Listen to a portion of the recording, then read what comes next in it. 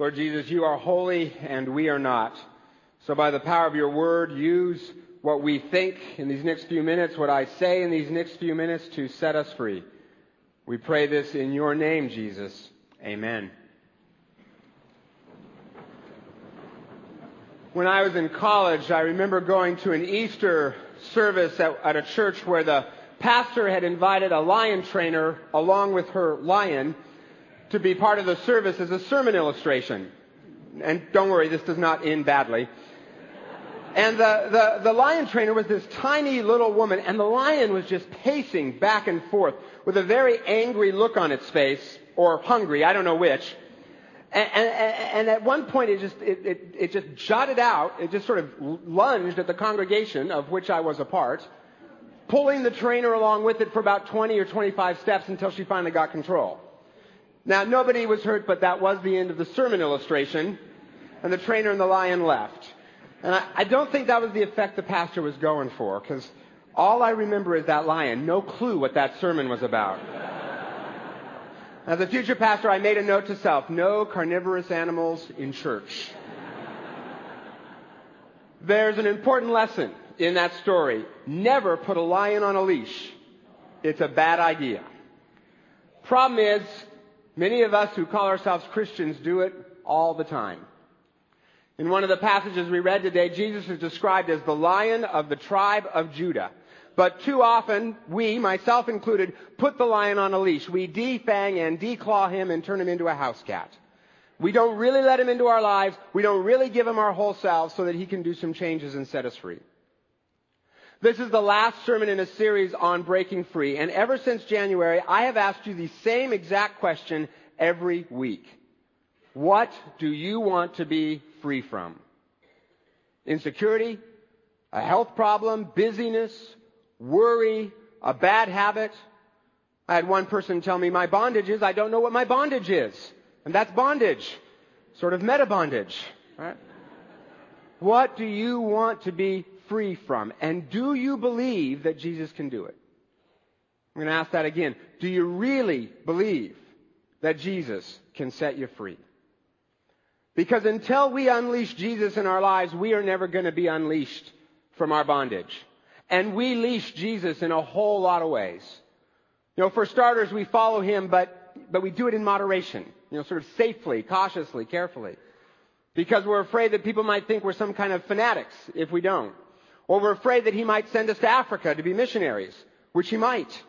Right? But even if he did, we would love it. It would be for our best, it'd be in our best interests. Another way we leash Jesus is we hang on to the stuff of this world. Comfort, money, reputation. We hang on to those things instead of following Jesus with our whole selves. We say, Jesus, I want to be free from the money worries. Oh, but not if that means giving some of it away to learn to trust you. Jesus, I want to be free from fear. Oh, but not if that means stepping outside my comfort zone. Jesus, I want to live free of the insecurity. Oh, man, but not if that means having to face deep wounds with you. And then one of the biggest ways I think that we leash Jesus is we have low expectations for what Jesus can do. And that's what's going on in the passage we read in Zephaniah. The Israelites worship God, but they don't really think that God's going to do much for them. So they also on the side worship the God of the crops, the sun god, the water god.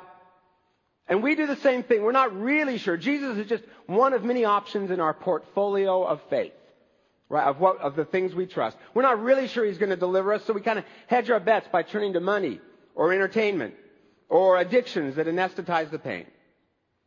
But you know what? Jesus has this way of breaking out of our low expectations. When I'd been here only a couple of months, I was participating in a Holy Week service here where we pastors were anointing people with oil and praying for them. It's a very ancient tradition in the church. And one woman came through my line, and when I put the oil on her forehead, she stiffened up and she started saying very strange things in a very strange voice. So I said, could you just please stand to the side for a minute?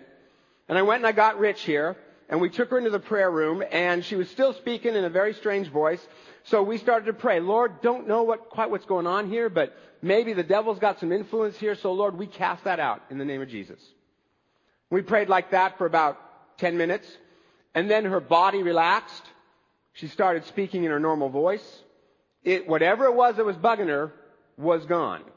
She was free. And afterwards, Rich said, well, that was interesting.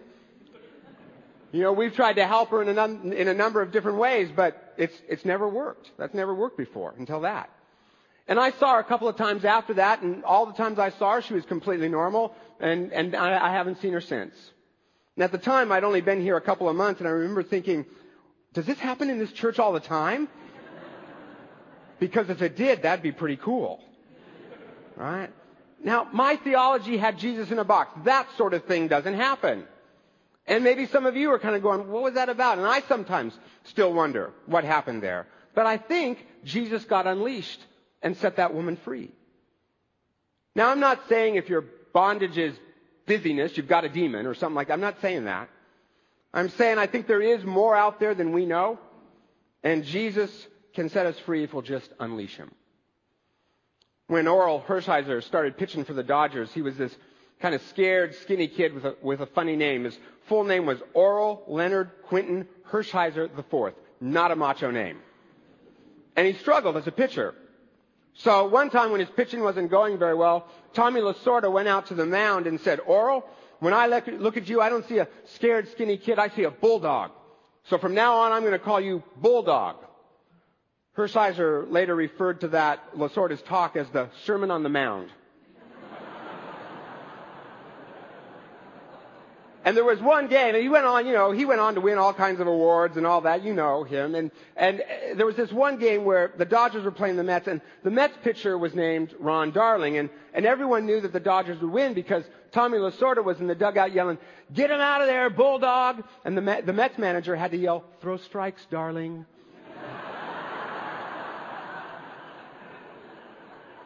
It's all about what you expect.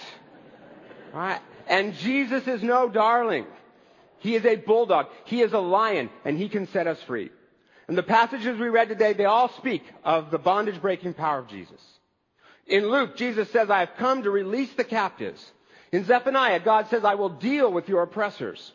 The passage out of Revelation was written to Christians who were being wrapped in pitch and set on fire to light up Nero's orgies.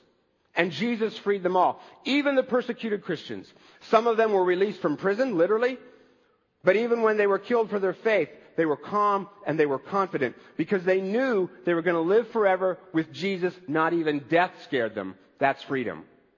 Plus, whenever there was a martyrdom in a town, conversions to Christianity went up. Contraindicated, don't you think? Right? Oh, getting you killed. Being a Christian will get you killed. Sign me up. Right? That's got to be the power of Jesus. Think of some of the stories I've told you since January. A woman who through prayer is cured of rheumatoid arthritis. A young woman or a young man in bondage to insecurity because of wounds from his past is set free from that insecurity through prayer and some Christian friends. Another man who had a sexual addiction that was wrecking his life until one day he took a rock, labeled it as his sexual addiction, said, Jesus, this is yours, and threw it into the Grand Canyon, and he was free of it ever since. Jesus can set us free if we'll unleash him. And not just free from our bondage, but free for things as well. He frees us from worry for a life of confidence. He frees us from the bad habits for a life of wholeness and joy and adventure and hearing the God of the universe speak directly to us. It's not just freedom from, it's freedom for.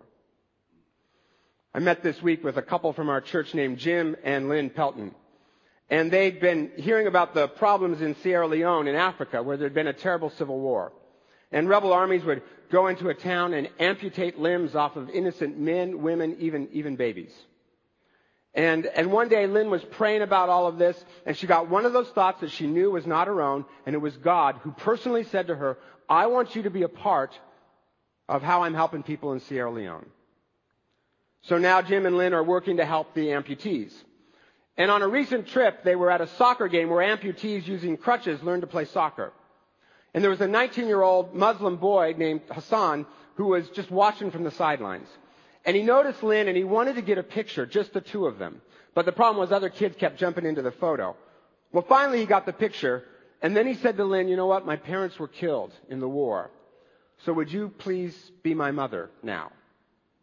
And Lynn started to cry and she took his face in her hands and she said, absolutely, yes, I will be your mother.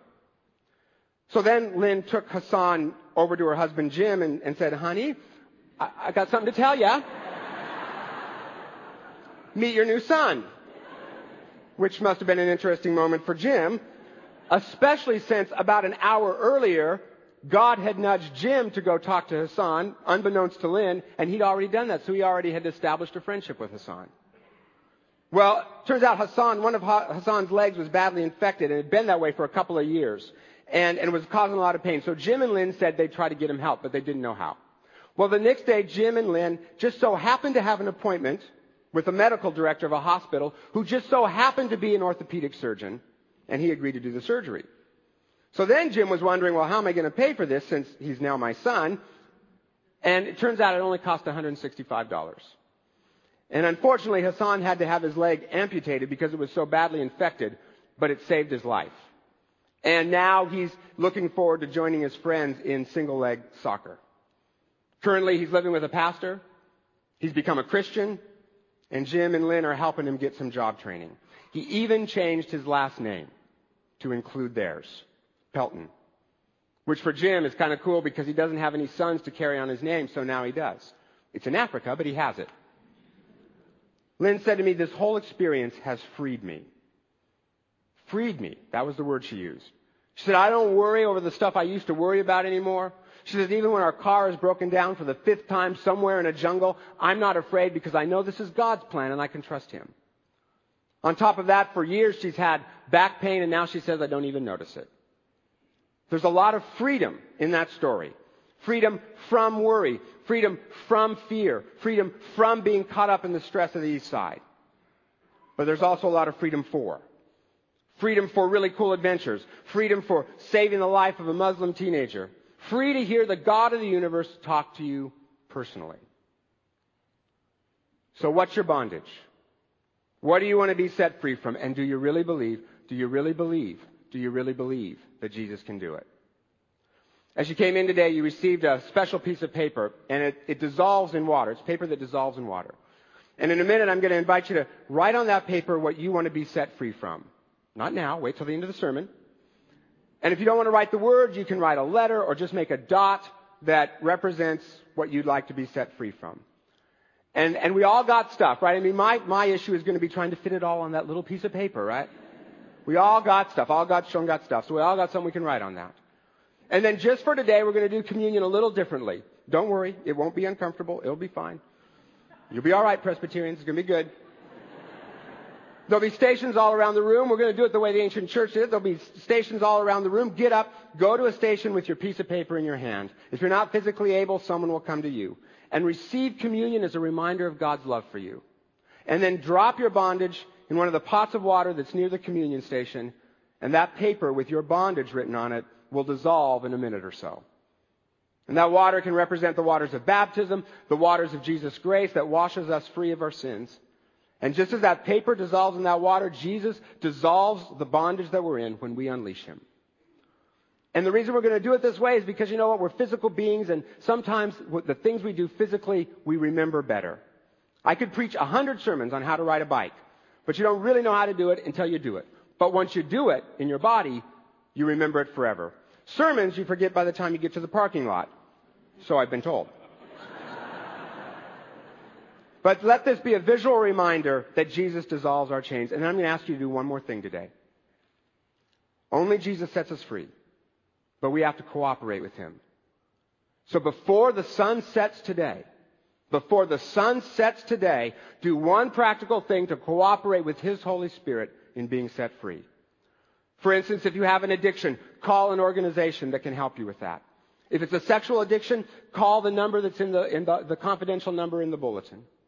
If it's a marriage on the rocks and you want free from the problem, not the marriage, free from the problem, maybe you just say to your spouse today, you know what, I don't know how we're going to do it, honey, but I want to have that great marriage God promises us. Maybe it's just to tell a friend what you want freedom from so they can pray for you. Whatever it is, before the sun sets, do one practical thing to set your feet toward freedom, and then tomorrow morning review that and continue on that path. I was talking to a woman from this church a couple of weeks ago whose bondage is fear. And that's made her anxious all of her life, and it's kept her from a lot of really great adventures. And as a retirement present, her husband got a balloon ride, which she was not thrilled with, but she agreed to go. Well, meanwhile, after she'd agreed to go, some of her friends started telling her all the horror stories of balloon accidents they'd heard of. Balloons that had drifted off course or injured someone when they landed. Maybe they would have liked to have shown her old footage of the Hindenburg blowing up, right? Well, finally the day came, and she was very nervous, but the whole time she kept praying. And she took her thoughts captive by reciting to herself the words of Isaiah 40. They who wait upon the Lord will renew their strength. They will mount up with wings like eagles. That's a good one for a balloon ride, don't you think? She trusted Jesus, and she had a great time. She told me this whole story with a big, huge smile on her face. Now, I'm sure she's not ready to go out and alligator wrestle or something like that, but she's broken a little more free of the bondage of fear. Plus, what a great image of her just soaring free in the air, free of gravity itself. That is what Jesus can do for us if we'll just unleash him. And I know there are some of you, you have prayed and you have prayed and you have prayed, and it seems like nothing has happened. I understand that. I have been in those places myself. But what I learned from those places is that while sometimes freedom happens in an instant, other times freedom is a series of steps. And with each step we take, Jesus frees us a little bit more. Maybe today can be another step for you.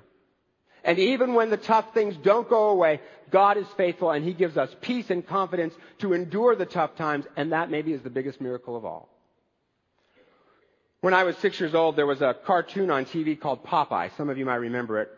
Popeye had a girlfriend named Olive Oyl who was always running off with his rival Brutus, so some issues there. And Brutus would just beat up on Popeye the whole episode, right? Until at the very end, with his last ounce of strength, Popeye, remember, would eat some spinach and that'd make him super strong, and he'd beat up Brutus and get Olive Oyl back, though why he wanted her, I don't know. And right before he'd eat the spinach, he'd always say the same thing. You remember it? I've had alls I can stands, I can't stands no more. Okay, Popeye had some issues. Aside from the grammar problem and his enmeshed codependent relationship with Olive Oyl, why did he wait until the end of the show to eat the spinach? Let's just eat the spinach at the beginning and be done with Brutus, right? Whatever bondage you're in, why wait another day to be set free? Eat the spinach now. Unleash the power of Jesus in your life. Because freedom starts when we say, I've had alls I can stands, I can't stands no more. I've had it with this fear. I've had it with this bad habit that's wrecking my life. I've had it with this stupid health issue. I've had alls I can stand, I can't stand no more. Jesus set me free. Let me go back to the beginning of the sermon. There is a lion in church today, and his name is Jesus. And he's pacing back and forth, and he's got an angry look on his face, but he's not mad at you. You, he loves. In fact, not only does he love you, he believes in you. The passage in Zephaniah says, he will rejoice over you with singing. And the word for singing there does not mean a Brahms lullaby. It means a shout with joy. It's like a sporting event. I mean, think how loudly we'd all cheer if the Seahawks won the Super Bowl, or if the Mariners won the World Series, or if the Sonics, not a good example, but you know what I mean. That's how Jesus cheers for you. He believes in you. And he's here right now. And he's angry, but not at you. He's looking at the devil. And he's looking at that bondage he's put you in. And he's thinking, I've had alls I can stands, I can't stands no more. He's looking at the way that sin has wrecked your marriage. He's looking at the addictions and chains that you try to give up, but you keep coming back again. He's looking at the fear. He's looking at the financial worries. He's looking at the wounds from your past. And he can't stand no more. He is the Lion of the tribe of Judah. He is mighty to save. And all you have to do is point to your bondage and look Jesus in the eye and say, sick 'em. And like a lion, he will tear those chains to shreds.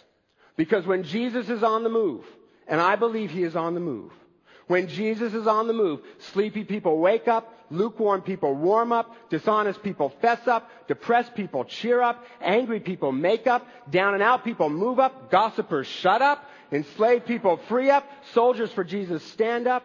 The Lion of the tribe of Judah is in our midst, a victorious warrior. He is mighty to save.